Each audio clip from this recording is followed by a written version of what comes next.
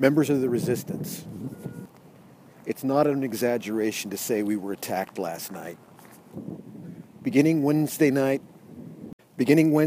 reports of hacking attempts by various individuals throughout the resistance were starting to roll in.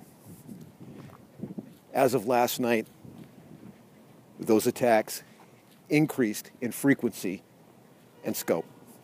We do not know the source of these attacks, but we can guess. The net result of these hacks was to cause members of the resistance to unfollow each other, thus limiting communication between us. These were coordinated hacking and bot attacks exclusively against members of the resistance. Stay strong, stay frosty, and stay woke. I'm Jack Snow of the Resistance.